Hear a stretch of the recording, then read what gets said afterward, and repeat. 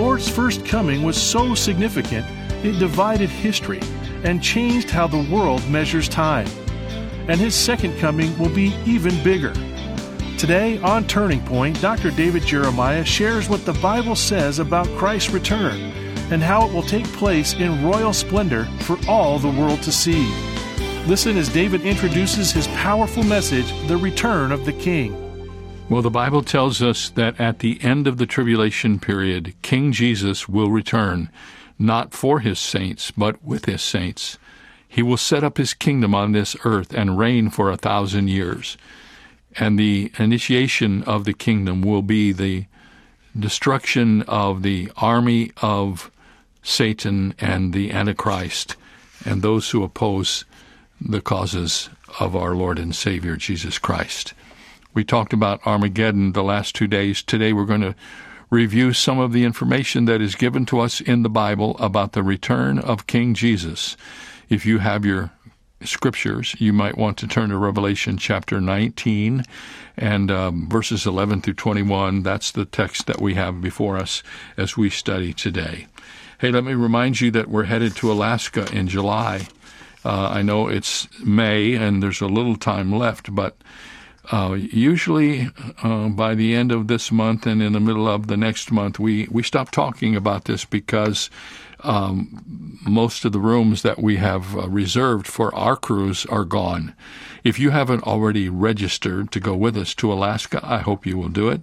It will be a great time in this beautiful part of God's created world. The glaciers, the mountains, just the air itself is refreshing, and it will create for you, as it always does for me, a time of refreshment and encouragement. The dates for the cruise conference are July 16th through the 23rd. You can find out all about this at davidjeremiah.org and plan to join us as we head out to Alaska in just a few weeks. Right now we open our Bibles to Revelation chapter 19 and the return of the King. The most amazing truth that there is in all of the Bible is the fact that He came here to this earth. And according to the Word of God, not only did He come the first time, but He's coming back again. And the message that I want to share with you today is about that moment at the end of the tribulation period, at the zenith of the Battle of Armageddon, when the Lord Jesus will return to the earth for the second time. 7 years earlier, He will have returned to the heavens, and the rapture will have occurred, when all those who are believers in Christ will have been caught up together with Him, and so they shall ever be with the Lord. But this time, at the end of the tribulation, the Bible says He doesn't come just to the heavens, but His feet will touch the Mount of Olives. And when He comes back in the second advent, at the end of the tribulation period, all of us who have been caught up to be with Him, who are Christians, will come back with Him as a part of His army, along with the angels of heaven. Now, according to the Word of God, the second coming of Christ is vital. It is very important. It is not one of those doctrines, as some people do, that you just shove off to the side as if it were optional. In fact, the point I want to make at the beginning of this message today, men and women, is this: that the second coming has more press than the first. In His first coming, the Lord Jesus came to be our Savior. In the second coming, He's coming to be our King. If you put these two comings together, His first coming and His second coming, you will immediately begin to see the contrasts that are wrapped up. First of all, when He came the first time, He was clothed in swaddling clothes. When He comes the second time, He will be clothed in a robe dipped in blood. When He came the first time, He was surrounded by cattle and common people. When He comes the second time, He will be surrounded by the armies made up of the saints and the angels. In His first coming, the door of the inn was closed to Him. But in His second coming, the very door of heaven will be opened for Him. In His first coming, His voice was the tiny cry of a baby. In His second coming, we are told He will have a voice like the sound of many waters. In His first coming, He was the Lamb of God who came for our salvation. In his second coming, he will be the Lion of the tribe of Judah who comes to bring judgment to this earth. It is his second coming that occupies our attention today. And if I wanted to, I could make a case that from the scriptural standpoint, the second coming of Christ is even more important than his first coming. For instance, there are 333 prophecies concerning Christ in the Bible. Only 109 of them were fulfilled when he came the first time, leaving 224 yet to be fulfilled in his second coming. Of the 46 Old Testament prophets, less than 10 of them speak of Christ's first coming, but 36 of them speak of his second coming. There are 1,527 Old Testament passages referring to the second coming. There are 7,959 verses in the New Testament, and 330 of those verses refer to the second coming of Christ. That's 1 out of every 25 verses. Whenever you run into somebody who says, "Oh, I don't preach the Bible, I don't preach that prophecy stuff," I've had people say that to me. Then you can just say, in other words, you've decided to ignore 1 out of every 25 verses in the New Testament. Is that right? Next to the subject of faith in the Bible, the second coming is the most dominant subject in all of the New Testament. For every time the first coming of Christ is mentioned, the second coming of Christ is mentioned 8 times. And even the Lord Jesus himself referred to the fact that he was coming back to this earth, and he said it 21 times in the New Testament. In the Old Testament, the prophets spoke of his return. Zechariah said, "In that day his feet will stand on the Mount of Olives." The angels announced that Jesus, who had been taken up from his disciples in the ascension, was coming back again. Acts 1:11 says, "Men of Galilee, why do you stand gazing into the heavens? This same Jesus who was taken up from you will come again in like manner as you saw him go into heaven." So the angels believe in the second coming. Jesus himself announced the second coming in Matthew chapter 24. Listen to his words. "For as the lightning comes from the east and flashes to the west, so also will the coming of the Son of Man be. Immediately after the tribulation of those days, the sun will be darkened, and the moon will not give its light, and the stars will fall from the heaven, and the powers of the heavens will be shaken. Then the sign of the Son of Man will appear in heaven, and all the tribes of the earth will mourn, and they will see the Son of Man coming on the clouds of heaven with power and great glory." Those are the words of the Lord Jesus, telling us that he's coming back. John the Apostle, the human writer of this book of Revelation, said it this way, "Behold, he comes with clouds, and every eye will see him, and even they who pierced him, and all the tribes of the earth will mourn because of him." Almost the last words of the entire Bible, the last words of Revelation, almost the last words say this: "He who testifies to these things says, surely I am coming quickly. Amen. Even so come, Lord Jesus." So the second coming of Christ is a very important doctrine in the Bible. Don't let anyone marginalize it for you or make it less important than it is. Almighty God has set it within the context of the Scriptures so that we would understand its vital importance. Now, if you want to know about the second advent of Christ, you need to turn in your Bibles to the 19th chapter of the book of Revelation. There you will have the broad outline of what happens when he returns for the second time. Twice in the book of Revelation, we are told that the door of heaven opens. I don't know if you've ever seen this before, but this is pretty cool. In the 4th chapter of Revelation and the first verse, we are told, "After these things I looked, and behold, a door standing open in heaven.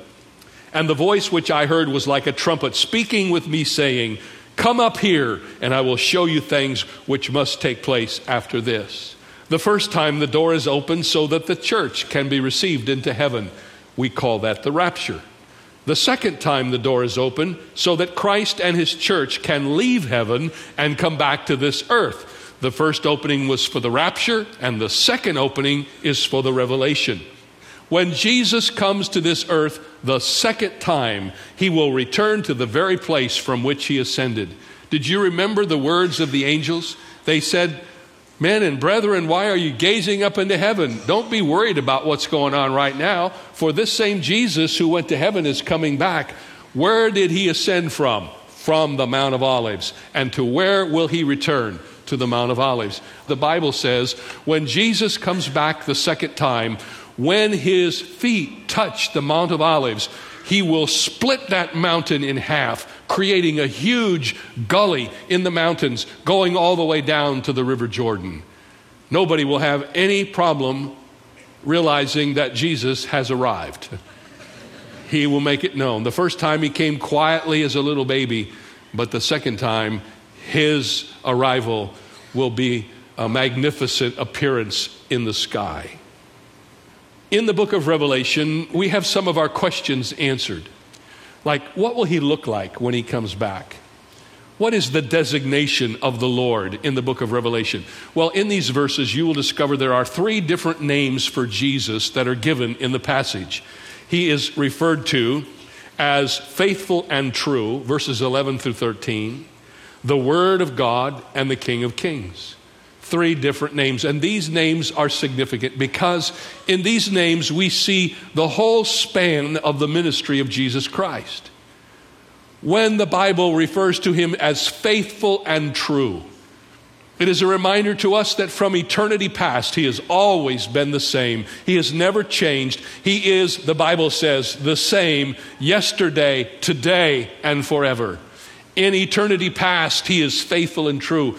But in his incarnation, he was the Word of God. The Word come down to be one of us. And the Word became flesh, is what John says. And in the future, when he comes the second time, he will be King of Kings and Lord of Lords. So in the book of Revelation, in these verses, John the Apostle has given us the wide sweeping ministry of Jesus from eternity past, faithful and true, in the incarnation, the Word of God, and in his second coming, the King of Kings and the Lord of Lords. But not only does the Bible tell us his name, but the Bible also tells us what he will appear like. The Bible says that when he returns, his eyes will be like a flaming fire. Here in the 19th chapter of Revelation, we read that, but it's also found back in the first chapter of Revelation and the second chapter of Revelation. The Bible says that the persona of the second coming of Christ will be such that when one would view him, he would look into his eyes as if fire were coming out of his eyes. What could that mean? As we shall learn in a few moments, when he returns to the earth, it will be for the purpose of judging the nations. Whatever else may be meant by the fire in the eyes of Jesus, it certainly means this: there'll be no posturing in that day. There'll be no promotion in that day. There'll be no outward presentation of the best of the best. For the eyes of Jesus will go past all of the exterior and focus on the motives of the nations. And his judgment will be judgment that is righteous and true, because he will see it all as it really is. And what is true of the nations, my friend, is also true of those who refuse to accept Christ and ultimately stand before him at the white throne judgment. The Lord Jesus doesn't have to ask any questions about us. He sees us as we are. John goes on to write that when the Lord Jesus returns, he will be crowned with many crowns. The picture of the Lord Jesus in his judgment of the earth is also a picture of his sovereignty. The crowns remind us that he is the King of Kings, that he reports to no one, that he is the ultimate authority, and that every knee will bow to him because he is the King of Kings and the Lord of Lords. The description of Christ in the 12th and 13th verses is a magnificent picture. His eyes were like a flame of fire, and on his head were many crowns, and he was clothed with a robe dipped in blood. The picture of our Lord is a vivid reminder to us of his omniscience and of his power. It says here that he wears a robe dipped in blood. That is a significant statement, for it pictures his sacrifice for us. In Revelation 13 and verse 8, we read that he was the Lamb who was slain before the foundation of the world. Jesus Christ is God's Lamb of sacrifice for you and for me. And the scripture says that in his second coming, and I believe throughout all of eternity, it will be the Lamb of God that we know in heaven. And I believe the expression that will live throughout eternity and will be so apparent to us every day throughout eternity in all of the timeless hours that we spend there will be the realization that there is the Lamb of God. And in his hands will be the prints of the nails that put him on the cross. And in his side where the spear went in, and in his feet. And every time we see the Lord Jesus, we'll be reminded that he is the only reason we're there. It is nothing that we have done, not of our works or righteousness. No one will be able to prance around heaven talking about all the good things they did to get there, because there's only one way to heaven, and that's through the shed blood of the Lamb of God who takes away the sin of the world. And so when we're in heaven, we will see this Lamb, this Christ who is our Redeemer. Well, we move from the anticipation of Christ and the advent of Christ and continue in the 19th chapter. We come to the armies of Christ. Notice verse 14. And the armies in heaven, clothed in fine linen, white and clean, followed him on white horses. Now we know that the army of heaven is made up of all the saints of all time and the angels. And we also know that when we come back, we're going to be wearing white. Now normally you don't go to war in your whites. But if you're in God's army, if you're in the army of Christ, you don't have to worry about that, because you don't have to fight anyway, remember? You're just a part of the great army that comes from heaven, and we give glory to God through the power of the Lord Jesus Christ. And the Bible actually says, and he is admired by the saints. We admire our Lord. We cheer for him, and we say to one another, this is the Lord God who executes judgment upon his enemies. But whenever we talk about this, people say, well, why would God do that? Why would he come back with his armies to execute judgment on the nations? Well, Jude verses 14 and 15 will help us understand that. And I want to read this passage. Now Enoch, the seventh from Adam, prophesied about these men also, saying, behold, the Lord comes with 10,000s of his saints to execute judgment on all, to convict all who are ungodly among them of their ungodly deeds, which they have committed in an ungodly way, and of all the harsh things which ungodly sinners have spoken against him. Why is judgment necessary when the Lord returns? Because of the ungodly nations. In one short verse, Jude uses that term 4 times. This is not an accident. It is meant to remind us that when Christ comes the second time, he is coming primarily in judgment. And by the time he comes, those who are still on this earth will have rejected the ministry of 144,000 preachers and the 2 witnesses that have been sent for their salvation. And they will have continued to say, we will not have this man to rule over us. And they will continue, according to the scripture, in their ungodly ways. And finally, the cup of ungodliness will be full, and the judgment of God will come upon this earth. The armies of heaven are made up of saints and angels, and this strange army will not fight, but we will watch the judgment of God upon the nations in that moment. And I say that with some compassion in my heart. No one wants to see anybody get judged. Men and women throughout eternity, throughout the whole book of Revelation. I studied the book of Revelation several times. And one of the most impressive points in the book of Revelation is it's a book about judgment. But every other chapter or so, there's a parenthesis where God gives the people of the earth another chance. And then there's more judgment. And then there's another parenthesis. The mercy of God in the book of Revelation is an unbelievable truth. But in spite of all of the mercy and all of the grace extended to those for whom Christ died, they still are ungodly, and they still rebel, and they still say no. And there will ultimately be a time when God will say, that's it. This is the end. The day of grace is ended. And in that moment, his judgment will come to this earth. And that brings us to the fourth thing in this chapter, which is the authority of Christ. In chapter 19, verses 15 and 16, we read, "And out of Christ's mouth goes a sharp sword, that with it he should strike the nations, and he himself will rule them with a rod of iron. He himself treads the winepress of the fierceness of the wrath of Almighty God, and he has on his robe and on his thigh a name written, King of Kings and Lord of Lords. He had in his right hand 7 stars, and out of his mouth went a sharp 2-edged sword, and his countenance was like the sun shining in its strength. When the Lord returns the second time, he will strike the nations with the sharp sword of his mouth." This is a metaphor, a picture, a symbolism to represent how Christ will bring judgment to this earth. And he will finally fulfill the prophecy of Isaiah, which we often quote at Christmas time. You cannot go through Christmas without getting a Christmas card that has on it Isaiah 9:6. And Isaiah 9:6 is a great illustration of how the prophets of the Old Testament viewed the coming of Christ. In Isaiah 9:6, we read these words, "For unto us a child is born, and unto us a son is given, and the government will be upon his shoulder." Now let's just stop there. When was the prophecy concerning the child being born and the son being given? When was that fulfilled, class? At Bethlehem.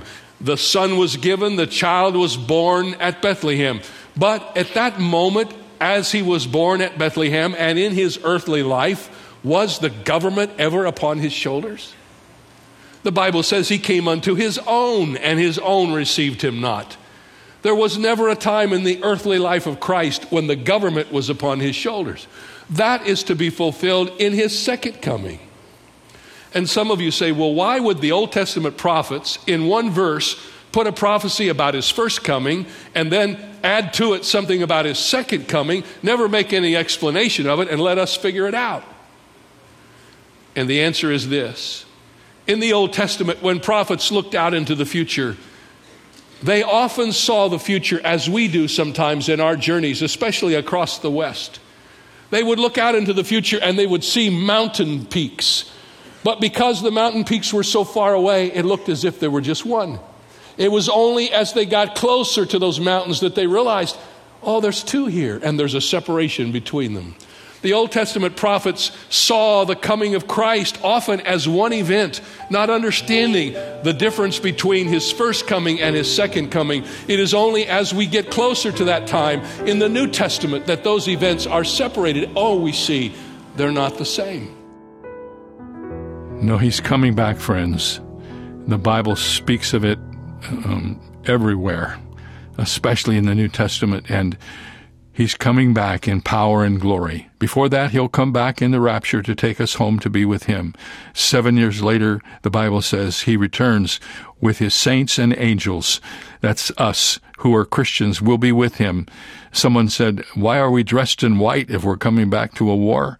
We're dressed in white because we're not participants. We're spectators. He does all the work. With the breath of his mouth, he defeats the enemy.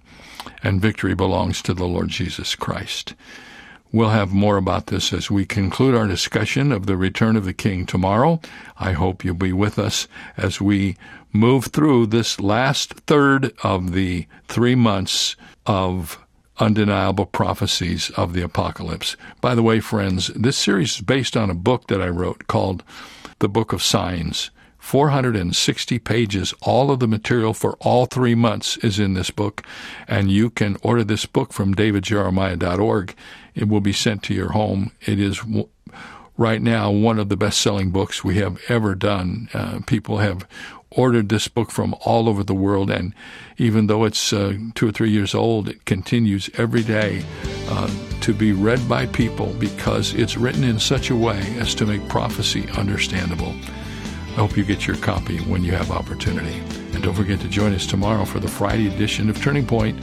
I'm David Jeremiah. Thank you for listening.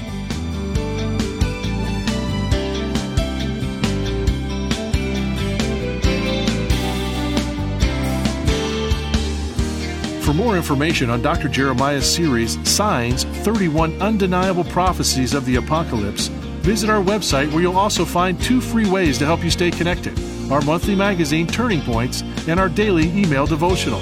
Sign up today at davidjeremiah.ca/radio. That's davidjeremiah.ca/radio. Or call us at 800-946-4300. Ask for your copy of David's new book, After the Rapture, an End Times Guide to Survival, which answers the question, what's next? It's yours for a gift of any amount. You can also purchase the Jeremiah Study Bible in the English Standard, New International, and New King James versions, available in a variety of attractive cover options. Get the details when you visit our website, davidjeremiah.ca/radio. This is David Michael Jeremiah. Join us tomorrow as we continue the series, Signs, right here on Turning Point with Dr. David Jeremiah.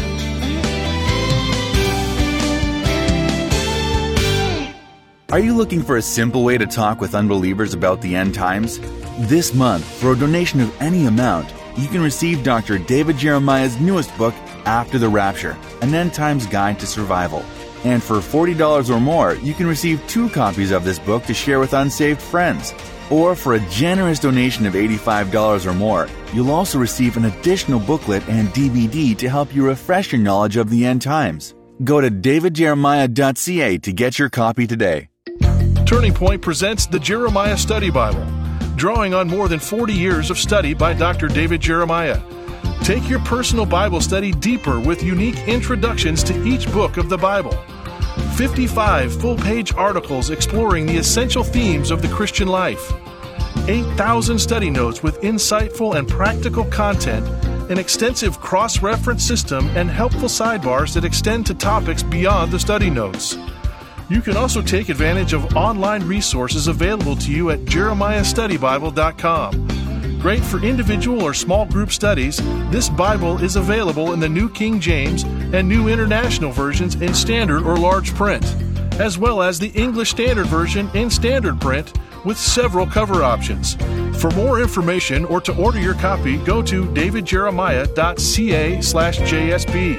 That's davidjeremiah.ca/JSB. The outspoken American President Theodore Roosevelt once said, "The first requisite of a good citizen in this republic of ours is that he should be able and willing to pull his own weight." That could probably be said of any republic or democracy, a government of the people. The Bible says Christians are citizens of heaven, first and foremost. So does that same requirement hold true? What weight in His kingdom does God expect us to pull? Well, the Bible calls that weight stewardship, being responsible and faithful with all God has entrusted to us. That includes our time, our talent, and treasure, and all we have and are. This is David Jeremiah, encouraging you to get on the road to new life. Discover God's requirements for citizenship on Route 66. Route 66, driving the word home. Log on to Route66Life.com. Start your journey home today.